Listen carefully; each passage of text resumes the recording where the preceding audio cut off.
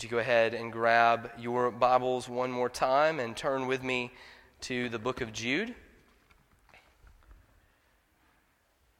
I'm going to go ahead and tell you can disregard your sermon points for the evening.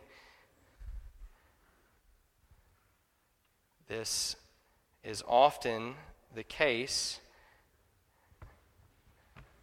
that you think you've got the amount that you want to preach, and then as you get into the weeds of it, you realize there is simply too much to cover in 30 minutes. And so this evening we will be looking at Jude 1, only verses 3 through 4. Only verses 3 through 4, and the points will be a whole lot different than what's in your bulletin.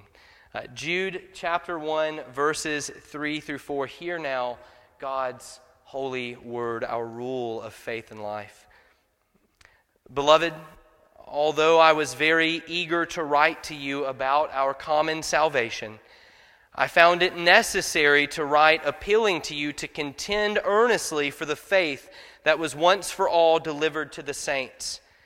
For certain people have crept in unnoticed, who long ago were designated for this condemnation, ungodly people who pervert the grace of our God into sensuality and deny our only Master and Lord, Jesus Christ. Your word is a lamp to my feet. Amen. Please be seated.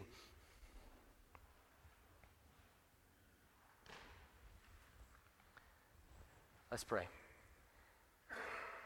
Father, we do thank you for the word. We thank you for these scriptures that you have delivered to your church, that you have given to us. Lord, we thank you that we have the ability to read it, that we have multiple copies of it, that we have multiple translations of it, and yet it is all your word. It is breathed out by you, and it is useful for us. It helps us. It enables us to be complete, equipped for every good work. Father, we thank you for the word of God. And Lord, we pray now as we come to it and as we hear it preached, that you would grant us eyes to see, ears to hear, and that you would soften our hearts to be able to receive the word of God as it is preached this evening. We pray this in Christ's name. Amen. And so today we are going to observe 2 points. Just 2 points. I'll tell you briefly what happened. I saved you from an hour-long sermon this evening. What was going to be my first point of 3 is going to be the entirety of the sermon this evening, and so we've broken it down a little bit more so that we could give the rest of the text the appropriate attention it needs. And so this evening we'll observe 2 points in the text at hand. First, that we are to contend for the faith. That we are to contend for the faith. And secondly, and lastly, because of the continuing threat against the faith. And so we contend for the faith because of the continuing threat against the faith. Or we could also think of those 2 points this way, that the first is the church's strategy in this fight, and the second is the enemy's strategy in this fight. And so first, we see that we are commanded, instructed here in God's word in Jude, verse 3, to contend for the faith. And this is really the church's strategy for the fight at hand. We read there in verse 3, Jude writes that although he was very eager to write to you about our common salvation, I found it necessary, he writes, to write appealing to you to contend for the faith that was once for all delivered to the saints. And so in our first point this evening, we observe that we are to contend for the faith. Christians must be prepared and ready and willing to fight for the faith. In our first point, we'll consider how we are to do that and also why we are to do that. And so how? How are we to fight for the faith? Jude isn't talking about parking lot brawls here. He's not talking about lunchroom squabbles. This isn't a fight that you have to go to the gym and bulk up for or go to the gun range, as it were, and be prepared for. But we are commanded to fight for the faith nonetheless. And so how do we do that? How do we do that? It's not physically. It's not with arms. Well, I think simply we could ask, how did the apostles do it? How did the apostles do it? They did not make others suffer who didn't embrace the faith, but rather they suffered themselves for the faith, patiently, selflessly, courageously, boldly. This isn't a fight where we make others suffer for the faith. This is a fight where we suffer for the faith. We fight for the faith as Paul did in 2 Thessalonians chapter 2, verse 2, where he writes, "Though we had already suffered and been shamelessly treated at Philippi, we had boldness in our God to declare to you the gospel of God in the midst of much conflict. And so, though we may suffer and be ridiculed and be despised, we fight for the faith, boldly declaring the gospel of King Jesus, even in the face of persecution and hardship and trials. We fight for the faith by obeying Peter, when he writes to us, commanding us in 1 Peter 3:15, to always be prepared. To always be prepared to make a defense to anyone who asks you for a reason for the hope that is in you, yet doing it with all gentleness and respect." This passage in Peter is where we get our word apologetics from. What the ESV translates to defend is apologia in the Greek, where we get apologetics. Apologetics is not making an apology for the faith. You're not to be sorry for your faith. It is to defend the faith, or as Jude puts it, to contend for it. And so how do we do that? How do we do that? Well, the first and most important way that we contend, that we fight for the faith, is with the Word. With the Word, by being well versed in God's Word in Scripture. We defend specifically the truth of God's Word against all falsehoods and lies. And this is an integral part of the Christian's life and service. At the root of every false teaching and every cult and every false teacher is that age-old question that Satan himself asked our first parents in the garden. Did God really say? Did God really say? That question is at the root of every false teaching. And how are we to know? How are we to know, did God really say? Unless we are well acquainted with what it is that God has actually said. We need then to be daily reading the Word, but not just reading it, meditating upon it, studying it, memorizing it, and hearing it taught regularly by faithful ministers. Consider Christ, the best example we have for this, that when he was tempted in the wilderness by the devil, how did he respond? How did he contend? How did he fight for the faith and engage with the enemy? By citing Scripture. Now, I find this fascinating. Jesus, who is God, who according to John 1 is the living Word. He is the Word of God incarnate. Anything he would have said would have been the Word of God, would it not? He could have said anything, and by default, because he is the Word, anything that comes out of his mouth would have been the Word. Yet Jesus didn't come up with something new on the spot when tempted, did he? He cited the Old Testament. He chose to quote the Old Testament Scriptures. Why? I believe as an example to us that his Word is sufficient, and that we too should know it and have it memorized if we want any chance at fighting for the faith. Notice, the devil did not give Jesus the opportunity. Jesus didn't say, well, give me a second, Satan, let me go find my scroll and find the passage that I'm looking for. He had it at the tip of his tongue. He had it memorized. And consider these passages. Isaiah 55:11, where the prophet tells us that when God's word goes forth, it shall accomplish the purpose for which God has purposed it. Not maybe, not sometimes, not only if you have some really good illustrations, not only if you have great oratory ability. No, Isaiah says every time the word of God goes forth, it will accomplish the purpose for which God has purposed it. Consider Luke chapter 8, verse 11. I really appreciate Jesus' parables where he explains the parable to us, where he tells us, hey, this is exactly what I meant, and this is one of them. At the end of this parable in Luke 8:11, Jesus tells us that the seed is the Word. The seed is the Word. Well, brothers and sisters, this means a couple of things that the seed is not. I grew up in a church that did several, every year, probably 2 or 3 different opportunities were available for us to do mission trips, both locally in our town and county, broader usually with some form of disaster relief in Mississippi or Louisiana or Texas, and then usually at least once a year, one foreign mission trip, usually somewhere to South America or to Canada. And on those mission trips, the majority of what we did were works of service. works of aid, works of relief, where we were either putting roofs on people's houses or giving food to the hungry or helping clean up after some type of horrible natural disaster. And those things are all great, and those things are wonderful, and those are things, brothers and sisters, that the Church of Jesus Christ should be doing. They are good things to do. But at the end of almost every single one of those mission trips, and one of the debriefs that either the youth minister or the minister or some deacon or some leader would give to the church after the fact, there was always this phrase that would be used. That, hey, we put X amount of roofs on people's houses, or we fed X amount of people. Look at all the seeds we planted. Well, brothers and sisters, God's word does not tell us that your works of service are the seeds. Your good works, your good deeds do not plant seeds. The word is the seed. The word is the seed. So absolutely, go and do those works. Help out a neighbor. Clean up your street. Go feed the hungry. Go put a roof on someone's house. Absolutely, all day long. But make sure it's accompanied with the proclamation of the gospel from his word. Luke 8:11, the seed is the word. The seed is the word. Consider Romans 1:16. What has the power for salvation? What has the power of salvation? Not your wittiness, not your examples, not your life.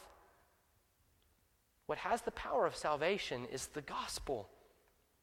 Consider 2 Timothy 3:16, that the word of God, that these scriptures are breathed out by God and they are useful for reproof, for rebuke, and for training up in righteousness, that the man of God may be complete, equipped for every good work. Consider Hebrews 4:12. That the word is the sword, and it's the word that pierces, it's the word that divides, it's the word that digs deep. The word. But we don't just sit around and wait and prepare for someone to attack us or to question us. We don't only defend.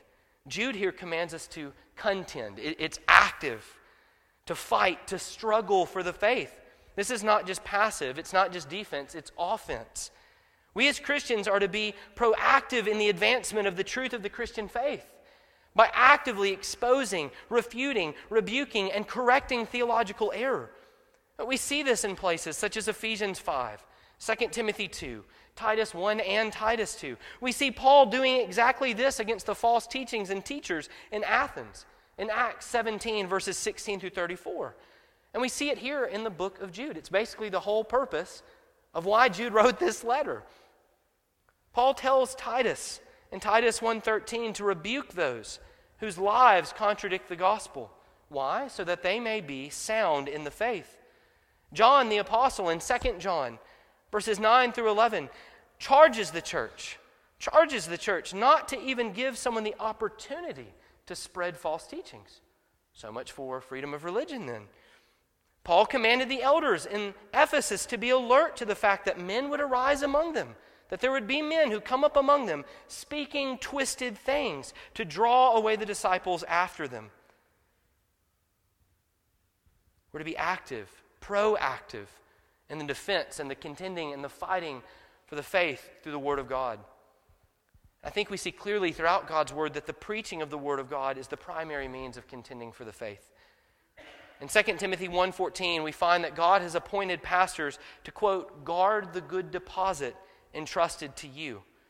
God has instituted the preaching of the gospel as the central and primary means by which he advances his kingdom. Passages such as Romans 10, where we read, how are they to know unless someone goes and preaches it to them? Make this clear. Preaching the word is also the central means by which we are to correct error and false teaching.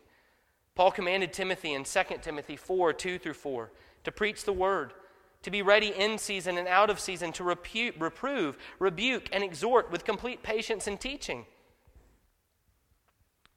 Though not all are called or equipped or gifted to preach and teach in the church in our pulpits, every single member of Christ's church has been called and commanded by God to be faithful in this measure, to be faithful in the propagation of his word in their daily interactions with others. Paul commended the members, not the elders, the members of the church in Thessalonians, for not only has the word of the Lord sounded forth from you, but your faith in God has gone forth everywhere. Their faith had gone forth everywhere. The biblical picture is one not just where ordained ministers are proclaiming the truth of God. The biblical picture is one where ordained ministers are faithfully proclaiming the truth of God's word from the pulpit so that believers will be better equipped to faithfully carry the truth of the Scripture out into their everyday lives and relationships. This is why Paul tells us in Ephesians 4 that he gave pastors to the church. Why? To equip the saints to do the work of ministry. It's not just your pastors and your elders and your missionaries and your church planners. It can't just all ride on our shoulders. Consider the book of Acts, where we have example after example of the church exploding in growth. It wasn't just because of the 12 preaching the gospel. The body of Christ was doing the work of ministry, was faithfully propagating the word and the gospel. But secondly, in addition to knowing God's word and being therefore able to give a verbal defense and to share the God's truth of the word, we also contend for the faith and fight for the faith in our witness, in the way we live it out and act. And I want to be clear here. We absolutely reject the popular modern notion of share the gospel and use words when necessary. What a goofy and unbiblical and unfounded phrase. Share the gospel and use words when necessary. Ligon Duncan said about that phrase that saying share the gospel and use words when necessary is like saying feed the hungry and use food when necessary. It is always necessary. It is always necessary. You cannot do apologetics. You cannot share the gospel without knowing God's word and sharing God's word. It is necessary. However, it doesn't end there. It doesn't end there. We must also out lest we be hypocrites and liars.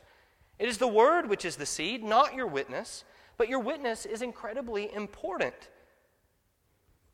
In the passage in 1 Peter that we read earlier, Peter gives us an ethical dimension to the command to defend the faith.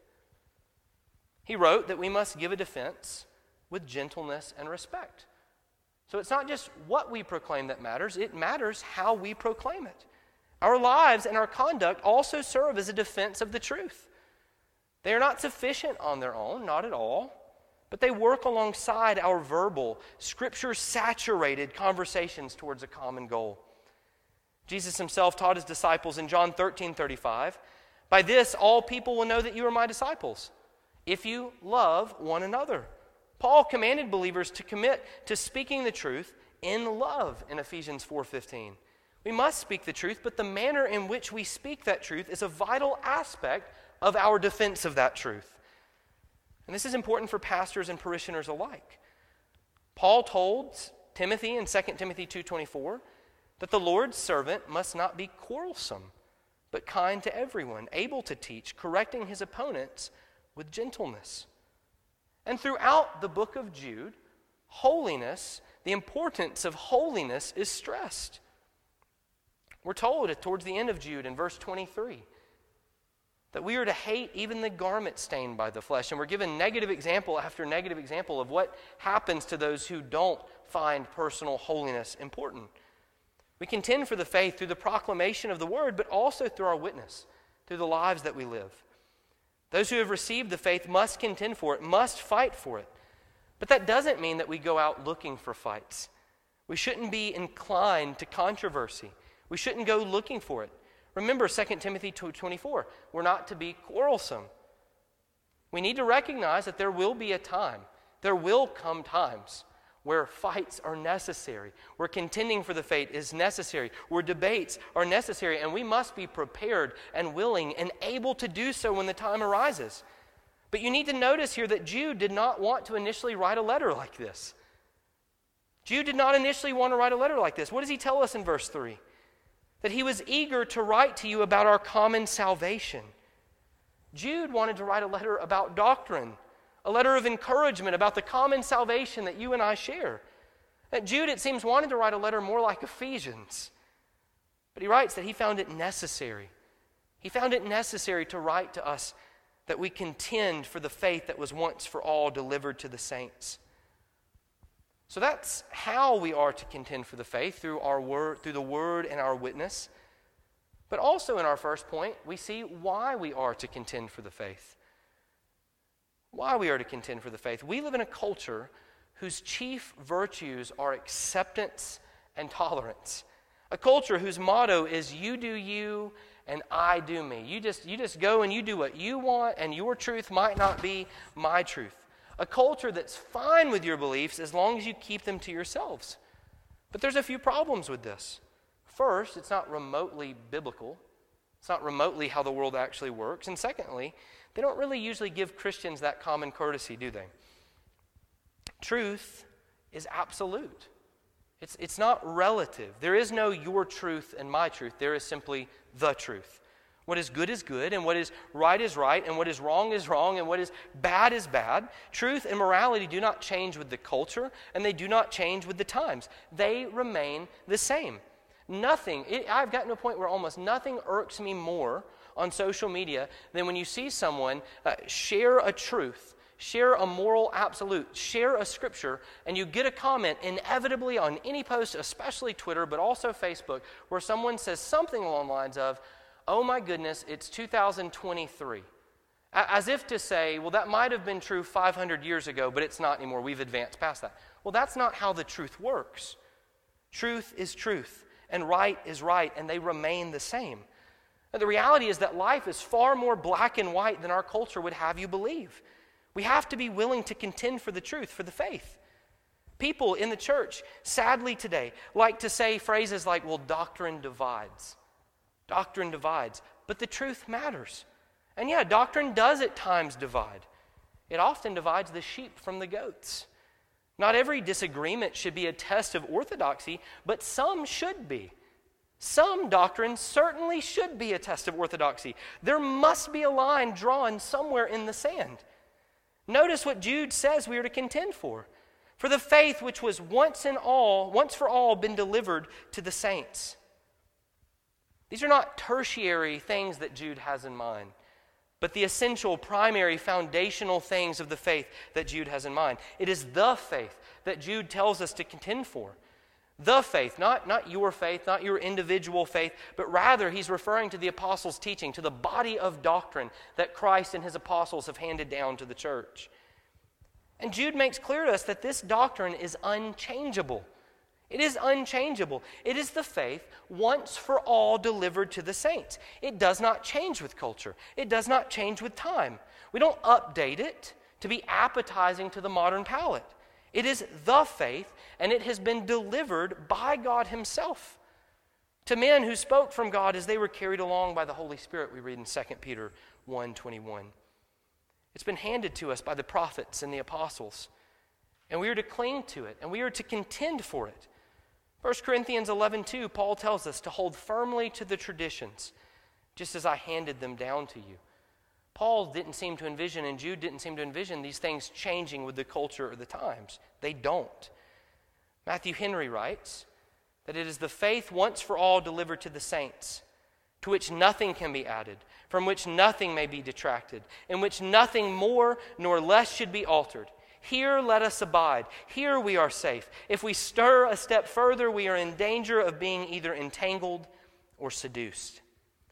And so we see in the first place that we are to contend for the faith. This is our strategy. This is the Christians, the church's strategy. But why did Jude feel the need to change his plans for the letter that he wanted? Honestly, I would have been excited to read that letter. Jude, the half-brother of Jesus, wanting to write a letter about our common salvation. Man, I would have loved to have read that. So why did Jude feel the need to change his plans for that letter? Well, it's because, as we'll see in our second point, because of the continuing threat against the faith. Because of the continuing threat against the faith. And this here, in verse 4, we see is the enemy's strategy. The enemy's strategy. Jude writes in verse 4, telling us that certain people have crept in unnoticed, who long ago were designated for this condemnation. Ungodly people who pervert the grace of our God into sensuality and deny our only Master and Lord, Jesus Christ. Jude here tells us about the continuing, ongoing threat against the faith. Here in our second point, I want us to observe three things. First, that Jude here warns us of those not outside the church, but those inside the church. Second, that Jude tells us of a two-pronged attack. It's moral and it's theological. And third, Jude tells us that they've already lost. And so first, Jude warns us that these enemies are not outside the church, but rather inside the church. And so Jude is sounding the alarm. He's rousing the troops, and he's shouting from the rooftops, the enemy is in the camp. Jude here writes of false, fake Christians, of false teachers. These are wolves in sheep's clothing. These are goats parading themselves as sheep. Jude warns us that they have crept in unnoticed. And this should unnerve us. This should concern us. Jude says they've crept in unnoticed. We shouldn't expect false teachers and fake Christians to announce themselves. They sneak in, just like their father, the serpent of old, slithered his way into the garden. We then must be aware of the fact that wolves creep their way into our churches. We must be on guard and ready to spot them in our midst, and able and willing to rebuke them and rid ourselves of them. Jesus himself warned his disciples in Matthew 10:16. He said, "Behold, I am sending you out as sheep in the midst of wolves. So be wise as serpents and innocent as doves." Paul warned the church in Acts chapter 20, verse 29. He says, "I know that fierce wolves will come in among you, not sparing the flock, and from among your own selves will arise men speaking twisted things to draw away the disciples after them. Therefore, be alert." And so Jude, in the first place here in our second point, warns us not of enemies outside the church, but enemies inside the church. And secondly, Jude tells us conveniently how to spot them. He tells us that they have a two-pronged attack plan. He gives us the enemy's strategy. They attack morally and they attack theologically. There is a moral attack. Jude says that they are ungodly people who pervert the grace of our God into sensuality. And there is a theological attack. Jude says that they deny our only Master and Lord, Jesus Christ. And I think we each know it to be the case, if we think through example after example after example, that we know it to be the case that those two regularly go hand in hand, the moral and the theological. It makes sense then that Jude lists the moral compromise first here and then the theological. I think the order is important. I think it matters. Moral and theological compromise are often like candy and cavities. They go together, and the first usually results in the latter. Theological error oftentimes, if not most of the time, if not all the time, has a moral root. They are ungodly people who pervert the grace of our God into sensuality. And then Jude says they deny our Master and Lord Jesus Christ. I have seen in my own life, and I'm sure that you have seen as well, brothers and sisters, that too many times supposed Christians fall into heresy and into apostasy out of a desire to make room for their sin. How many times have prominent Christian leaders and teachers and musicians especially left the faith, and we only come to find out later that they were having an affair the whole time? It's happened more than once. Every one of these people raised in the church who then begin to deconstruct their faith is a new popular phrase, that we're deconstructing their faith. Every single one of these people raised in the church who begin to deconstruct their faith are almost always trying to justify their own fornication, adultery, and other sexual sins. Jude here even points to the prominence of sexual sin in leading people to deny Christ. Look at how he uses here the word sensuality. What some translations render licentiousness. It's literally could be translated as unbridled lust. Paul puts it right next to sexual immorality in 3 of his list of sins, in Romans 13:13, in 2 Corinthians 12:21, and in Galatians 5:19. Jude tells us that they pervert the grace of God into sensuality, meaning that they look at God's grace as a license to sin, as an excuse to sin. These are the same kind of people who respond to any call to obedience or holiness by calling you a legalist or a Pharisee. These are the very same people who would have you believe that God stopped caring about sin when the New Testament came around. They would tell you that grace means that you can just live it up, that you can sin a little or a lot. As long as you trust in Jesus, as long as you pray to prayer, you'll be fine. Jude says they pervert the grace of God into sensuality. Remember what Paul wrote in Romans 6:1. Are we to continue in sin that grace may abound? By no means. By no means. How can we who died to sin still live in it? No, the fact of the matter is these are false Christians. These are wolves in sheep's clothing, and you can spot them by their fruits. It makes sense then that Jude refers to Jesus here as our only Master and Lord Jesus Christ. These people, these false Christians, these wolves in sheep's clothing, they are ungodly, and they pervert the grace of our God into sensuality, which shows us only one thing, that they do not see Jesus Christ as the only Lord and Master, but rather themselves. This is not how Christians act. This is not how Christians conduct themselves. It's become very unpopular these days to say things like this. But this is how the Scriptures speak. Being a Christian doesn't mean you're sinless, no, but it does mean you sin less. Those who have died to sin do not still live in it. They don't still wallow in it. They don't stay in it. They don't make excuse for it. They fight it. They put it to death. They spend the rest of their lives doing this. Real Christians fight sin. They aim to put it to death until the day that they themselves die. Far from being a license to sin, for the real Christian, for the regenerate Christian, Titus 2:11-12, the grace of God trains us to renounce ungodliness and worldly passions and to live self-controlled, upright, and godly lives in the present age. They don't identify themselves by their sin. They put it to death. Third and finally, Jude tells us, I think the greatest news here, that they've already lost. They've already lost.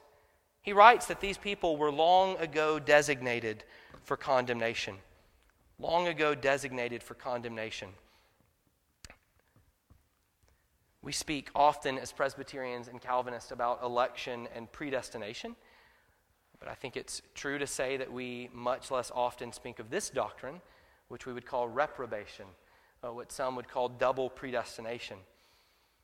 Well, here Jude talks about it. And I think it's actually a huge encouragement to the Christian reading this letter. And so election and reprobation, they're not exactly the same. The first is active, while the second we could call passive. In election, God actively selects, actively, as our confession states in chapter 3, actively justifies, adopts, sanctifies, and keeps the elected. But in reprobation, God passively, as our confession says, passes by the reprobate. Either way, in election and in reprobation, God did in eternity past unchangeably ordain or predestine what would come to pass. And this is good news for us in this fight that Jude writes about. The point here is not for us to debate double predestination, as fun as that might be, but rather for us to trust in the sovereignty of God that is at work even in the wicked, that is at work even in the false Christian, that is at work even in the wolf in sheep's clothing. I think Jude's point here for the church is this: brother and sister, don't fret. They, without knowing it, are ultimately serving God's purposes for His glory and for our good. And because their condemnation was long ago designated, they have already lost.